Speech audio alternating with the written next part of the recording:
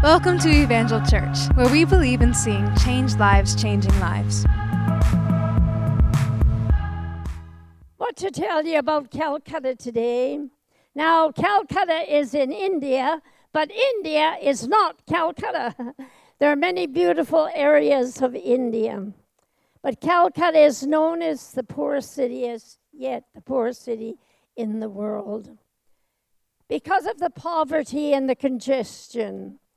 I remember, as I said on the screen, that when we stepped off the boat and I saw the congestion, what can a young couple in our 20s do in Calcutta? Congestion. 22 million people crowded in an area 9 miles long and 4 miles wide. But God loved Calcutta. It was time for God to move. I love the scripture in Proverbs 3:27. Withhold not good from them who deserve it, when it is in the power of your hand to do it. You know, a lot of people think it's in the missionary's hand to do it. But I've got news for you this morning. Everything that you've seen on the screen, that 6-storied hospital, our churches, our schools, none of those would have been there if it had not been for pastors like yours, missionary giving churches like yours, across this great country that have sacrificially given to missions, that have given and given and given, that we may have what we have today in Calcutta. Well, we didn't go, might surprise you, we didn't go to Calcutta as missionaries. Mark had just returned from the Orient after 6 months of evangelism, and 15 months later, we had the invitation to go to India for 1 year. But the last meeting that Mark held in the Orient was in Tokyo, Japan. I was born in Tokyo of missionary parents, and then raised in Vancouver, Canada, when my father and mother took over my grandfather's church there. But at the airport, the senior missionary said, Mark, over 1,000 have attended this youth conference here in Tokyo.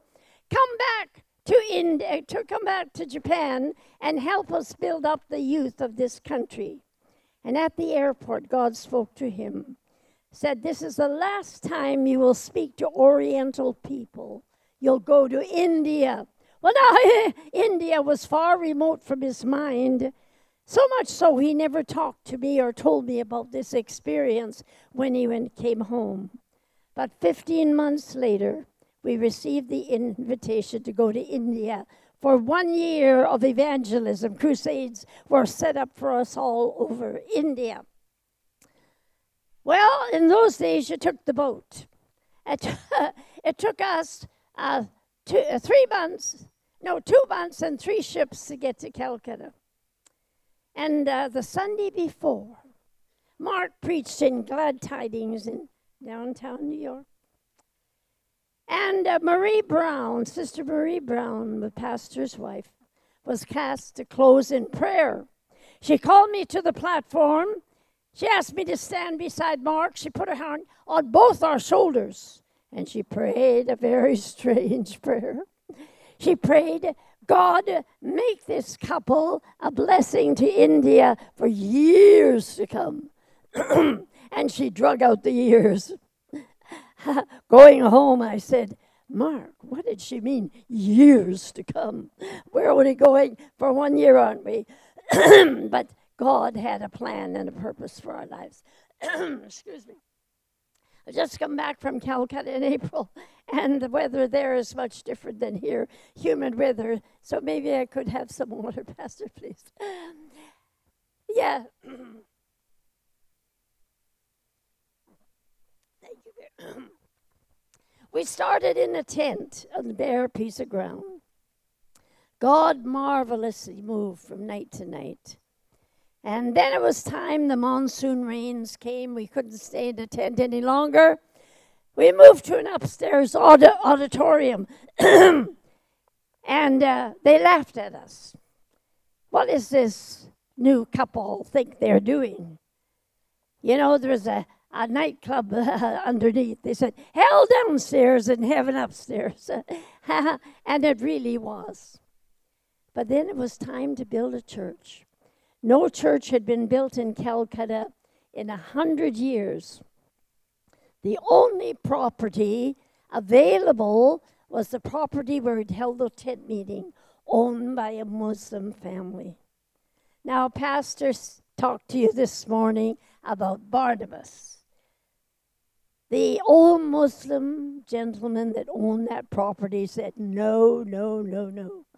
All mosques were around that area. We can't have a Christian church in this area. But God provided one of our men from Springfield that was to look after our area intertermly. And he came out. He said, Mark, God is going to give you that property. He said, we're going to walk around it 7 times and claim it for God. And they did.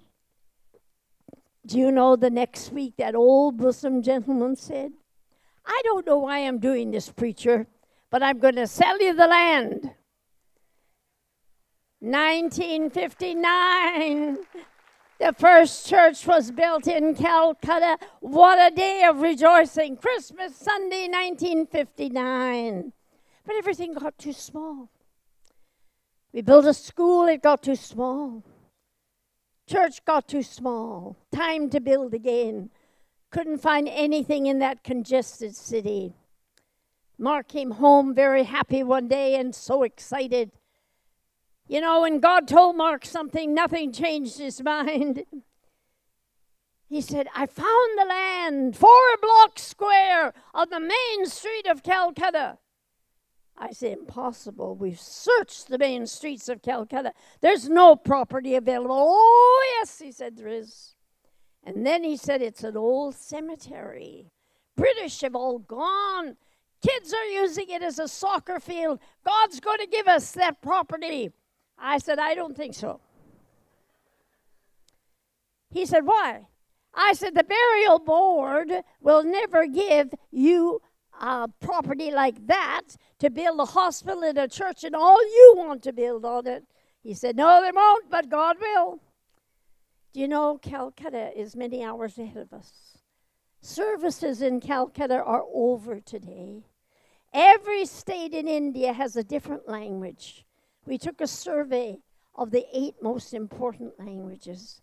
And dear ones, I want you to know today, in 8 different languages, this Sunday morning in Calcutta, with different pastors and associate pastors in every one of those 8 congregations, we had 5,000 people worship and praise God on that main service today. I just came home from Calcutta rejoicing. The work is growing. Not to speak of our branch churches around Calcutta and in the villages, but the main church. We started so small, but God is faithful. God is faithful. But as we started to work in Calcutta, James chapter 2 became alive to us. How can you tell anyone God loves them when they have nothing to eat, no clothes to wear, no comforts of this life? Thousands sleeping on the streets of Calcutta. You heard a beggar walked in, feed our bellies, and then tell us God loves us. A little girl fainted in one of our first classrooms. Mark said to her, darling, when did you eat last? She said, I can't remember. I can't remember. Rushed her to a city hospital, 2 in the bed, 2 under the bed. Low-caste child, poor child. They couldn't care less if she lived or died. Mark came home with tears in his eyes and said, I will not only educate these boys and girls, but I will feed them and medically treat them. Thank God today we have a school, a hospital, 6-story general hospital. Oh, one of the very few mission hospitals in all of India and the only mission hospital of the Assemblies of God. But it's treating thousands, you saw on the screen, for the poor and the needy. telling them about Jesus and his love. We opened our first school with 230 children. Now, there are some prestigious schools in Calcutta built in the 1800s for the rich.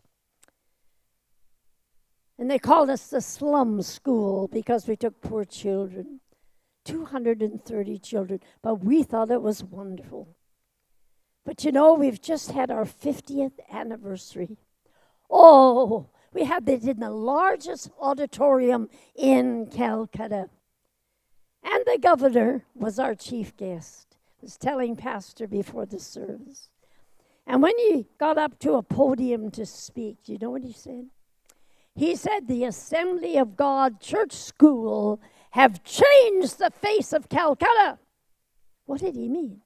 By educating poor children, we have proven to them, with Jesus' help, that we can reach the poorest of poorest. And today they're doctors and nurses and teachers and pastors in our church. But you know something? A marketing concern came to Calcutta to grade the schools of Calcutta. And on the day, the morning of our big function and celebration, the headlines on the newspaper, one of the main newspapers in Calcutta, it said, the 10 best schools for your children to attend. And you know what? I was amazed to look at the pictures of those schools and find the picture of our school was number 4. Number 4. You know, I was amazed because some of the schools that I thought prestigious weren't even named. But the 3 top schools I knew were prestigious schools, as I mentioned, built in the 1800s. What a day of rejoicing that was. Every January we have a great alumni. They know I'm going to be there meeting ex-students. Tears in their eyes. Where would we be, Auntie, if it wasn't for the Assembly of God Church School? Last January, a Muslim student, I remembered him for Ozali.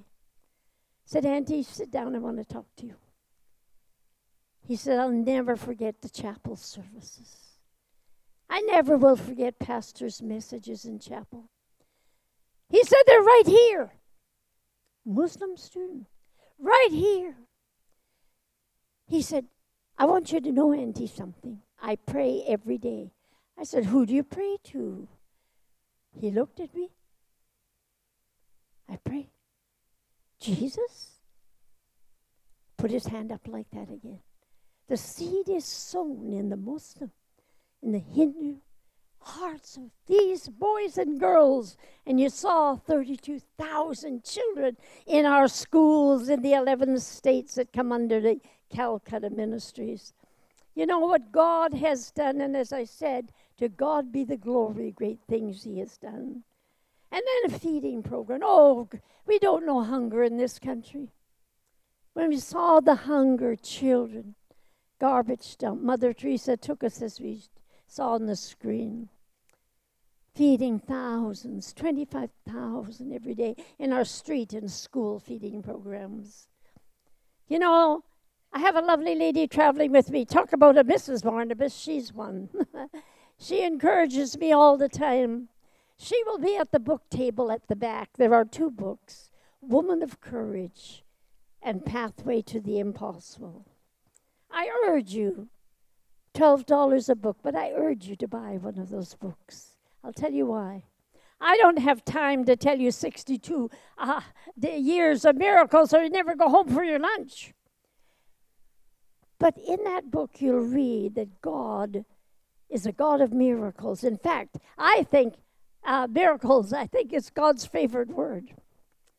But you know, everything we do, whether we educate, whether we medically treat, whether we feed, is for one purpose alone, and to win that family for Jesus Christ. In fact, $12, I want you to know, feeds a hungry child for 12 days. But as you read the book, I urge you to pray for that family that you're feeding. Because we try to tell them it's not the food for your bodies, but the food for their souls that they need. And then our hospital. What an arm of evangelism. 5 chaplains going from bed to bed every day. I watch those chaplains praying for the sick. Greatest arm of evangelism, I want you to know. You know, 1 out of every 700 children in India is born with a cleft palate. Now, we have that in our country, but nothing like India. I walked into a ward one day, 30 children ready for surgery. Mother sitting beside her child crying. I knew why she was crying. Pulled up a chair, sat beside her. And all she did was this. I looked down. I don't think I've ever seen a child like that. Teeth growing out of her cheeks. But I said, Mother, tomorrow your little girl will be wheeled into the surgery. And she'll come out looking beautiful, and she did. She kept her for dental work for a few more days. Then I said, Mother, go back. The latest ministry we've had for our hospital is building clinics in villages. In villages where we couldn't build a church, we can't build a clinic. We have built a clinic medically treating. And when we get the favor of the villagers, you know what happens? The doctor's table becomes the pastor's pulpit, and we have church. I knew she was from one of those villages. And the tragedy is in their reincarnation belief. They believe that if a child is cursed, that has a deformity in their body, if they're crippled, or if they're blind, or if they have a disformed face, it's because of their ancestors and reincarnation. And that mother would be in a cursed family in her village. Mother, go back to your village. Tell them the curse is lifted. And you know, the next Sunday, that village clinic was packed. People wanted to know what Jesus had done for that little girl. This is what I tell you, dear ones, greatest arm of evangelism. And then the blind school. Sister Marcia and I were talking about the blind school to Sister Maria last night at the missions dinner. Blind, the worst curse that can come upon a family is to have a blind child. I said, God, give me a blind home. See those precious children given a cup and thrown into Calcutta in front of every restaurant, every hotel, begging, begging, begging. Today I have 200 blind children. I love to see them sing, Jesus Loves Me. They know nobody loves them, but they know Jesus loves them. And Sister Marcia said that when she took her team to the blind school, they were so impressed with those children. The love that is shown. You know, I went to the blind school when I was in India, and the director said to me, I've got a real surprise for you, Auntie. Do you remember when we opened the blind school with 7 children? Oh, yes, I do. Do you remember we had 1 boy in that blind home? I said, yes, I do. Well, we've got him here today. And I saw a fine young man, still blind, walk up the aisle of our auditorium in our blind school. And the director of our blind school said to me, do you know who he is? He's an evangelist amongst the blind. And then he came and we sat down and I talked to him. He goes from village to village preaching to the blind. I said, oh, thank God. We're not only running a school for the blind. We're not only teaching them Braille. We're not even giving them college education. But we also have a Bible school here, training them to preach the gospel of Jesus Christ. You know, Mother Teresa was a lovely little lady. Before she took very ill, she and I were in the hospital. She had brought a child for surgery. We were talking about the poor. And she said these words I'll never forget. She said, if you don't put love behind what you do, all your work is in vain. And then she took my hand in her 87-year-old hand. And she said, when you help the poor, you do it unto Christ. And I thought, yes, that's so true. When you help the poor, you're showing them the love of Christ. As she was on her deathbed, I was allowed to visit her, sat beside her. She was asleep. She opened her eyes. She heard my voice. And she held up her hand. I said, yes, Mother, I remember. When you feed and clothe the poor, you do it unto Christ. You know, I told you we were in a number of states in India as our ministry grew. All the states surrounding us were unreached by the gospel. I don't have time to tell you how God opened state by state. Until now, the Calcutta ministry has 5 states around Calcutta under their ministry. The screen said today 700 churches, but at the 100th anniversary of our Assemblies of God of North India in January, it was announced that we now have 1,000 churches in those areas. Bible schools training national pastors. And I'm so grateful. But you know, we have 7 states in Northeast India, and they were unreached by the gospel. They look more Oriental than they do Indian. And my husband was invited to an international conference up there. God so moved in that conference that it was the birth of our Assemblies of God in those 7 states of Northeast India. And I was invited up there for a pastor's conference. We now have over 400 churches in all the 7 states. And wonderful young pastors, wonderful national pastors.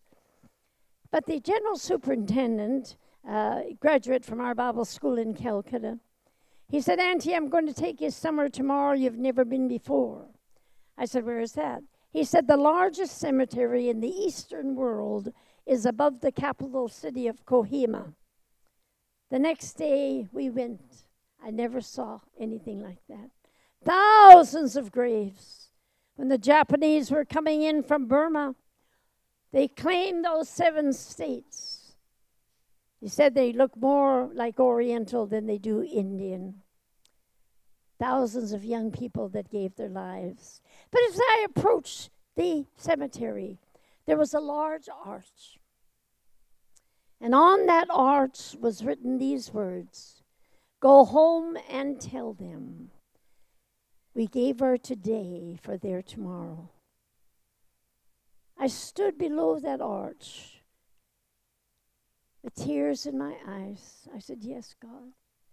We have given thousands, approaching my 60th year of ministry. We've given thousands of children, families, not only a today, but a tomorrow.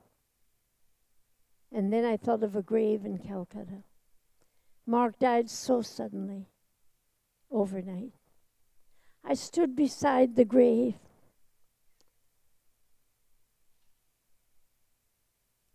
And I said, God, 35 years we have now been in Calcutta. That should be enough. After all, we only promised we'd come for 1 year. 35 should be enough. Have you ever argued with God? And I'll always be thankful. The worship team started to sing that beautiful song. Amazing grace, love so amazing, so divine. Demands, doesn't ask you. Demands my life, my soul, my all. I said, God, if you help me, I'll stay. And you know, in these years, I've seen not only the Calcutta ministries grow, the hospital, the feeding programs, the schools, the churches, as I visit them. When I attended on January the 100th anniversary of our Assemblies of God of North India, and realized we of the Eastern District are one of the largest now in North India, with 1,000 churches and over 400 in Northeast India. God is good because of training national pastors. But you know, when I come home, I see we're living in a changing world. Investments are here today and gone tomorrow. But when you invest in the kingdom of God, it pays the best dividends. You know why? Money is the currency of men, but faith is the currency of God. When you invest in the kingdom of God, it pays the best dividends. And that's why I love to quote that scripture that I did this morning. Because as you give to missions, God will bless you. I travel this country speaking in churches almost every weekend, and the missionary church is the growing church. The growing church. You're investing in lives. I see that every day in Calcutta, but especially on one day. I traveled so much there was something wrong with my ear. I told one of the nurses in the hospital I must see an ENT specialist. Oh, yes, she said, we've got a good one. He's new, but he's good. The next day she took me down to the outpatients department. She knocked on the door. Dr. Bhattacharya, I want you to meet the president of our mission. I opened the door, I walked in. He got up from the table where he's sitting. I noticed he had tears in his eyes. And he looked in my face. He said, Auntie, I don't have to meet you. I met you when I was 7 years of age. My father brought my brother and me to you. We were so poor. The poor called us poor. Rags or clothes, no shoes on our feet. You put us into school. Pastor gave my father a job in your printing department. And from that day, our lives changed. I tried to remember thousands of children. You don't always remember their names. And then he reminded me that he was captain of our junior college. And I said, are you Subhash? He said, yes, I am. I said, Subhash, tell me. He said, well, when I graduated from the junior college, I applied for a scholarship and got it into medical school. But I prayed, and then I knew he was a very intelligent young man. He said, I prayed, God, help me with these subjects, that I might go back to that hospital and treat the poor. I said, Subhash, they're lined up in front of your chamber here. Children. When you treat the poor, when you take a poor child, does it remind you of yourself? Oh, every day, Auntie, every day. I sat on the platform the last Sunday I was in Calcutta before I went home in April. Senior pastor, Dr. Ivan, was in Singapore preaching at the World Conference of the Assemblies of God. Our associate pastor preached that morning. As he walked to the pulpit, I didn't see an associate pastor. I saw a 12-year-old boy with his little brother and 2 sisters.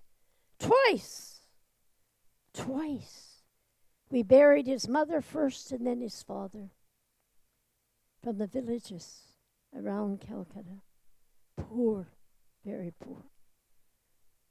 He looked up in my face, and 12 years old, said, we've got nobody now, we're orphans.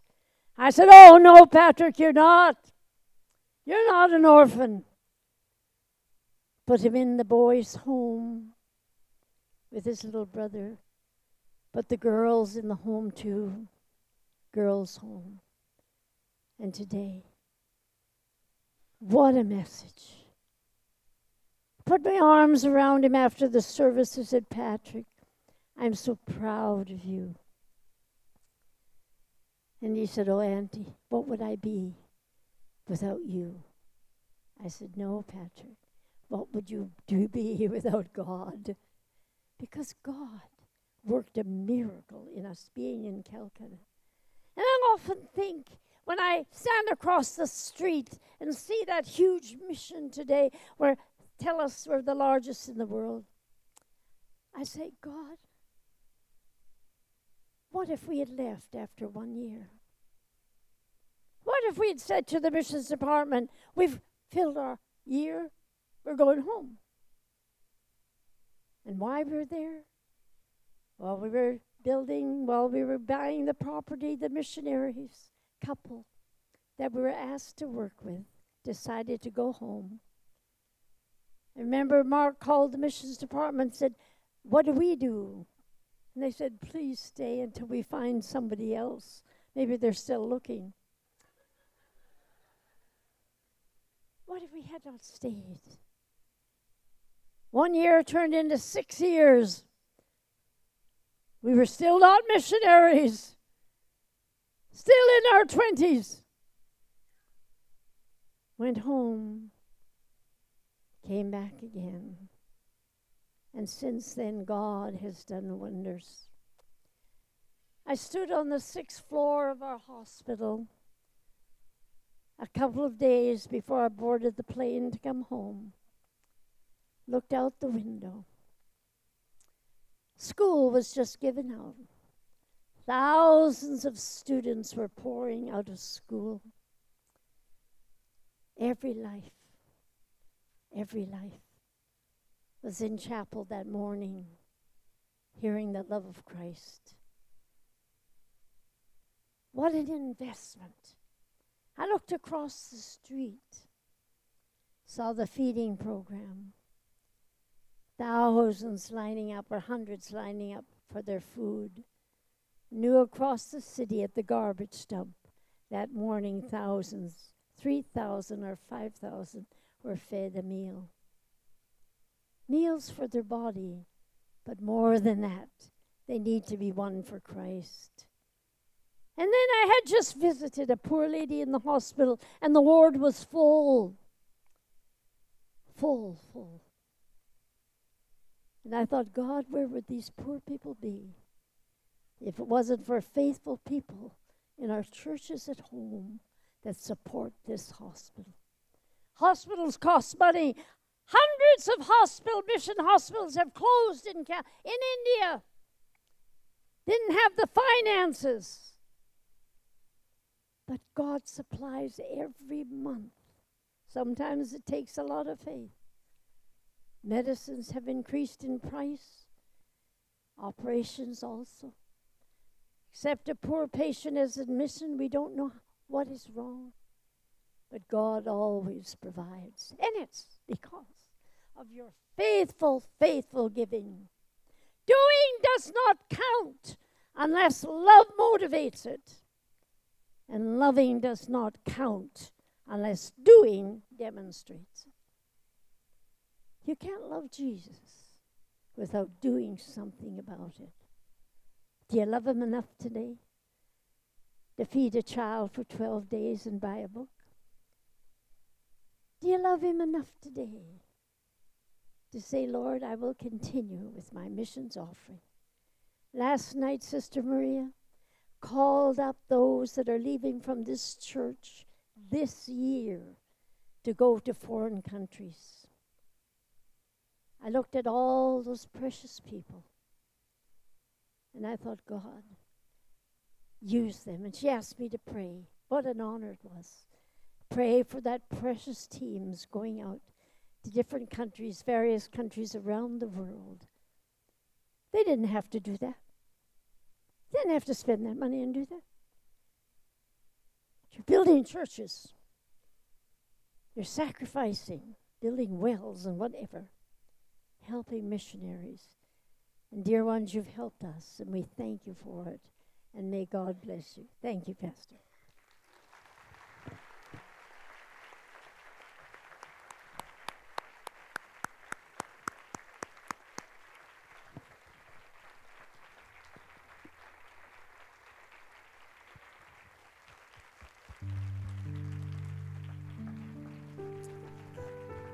I pray your heart was stirred today. As you heard the word, you can stay standing for just a moment. I want to just pray for us here. The Bible says about Barnabas, when he showed up in Antioch, he showed up to a group of believers, and the Bible says he encouraged them and exhorted them to stay true to the word of God, to fulfill the will of God. I believe that this is what's happened to us in God's presence today. Amen, church? We've been encouraged and exhorted to do something, to be the one, to come alongside. And so for you, that's going to take different forms. For some of you, God's pressing you today to not stay complacent and comfortable, but to step out and to do something, to be used by Him, to do within your power to do. So I'm going to pray for you that we would become people of action, not just intention.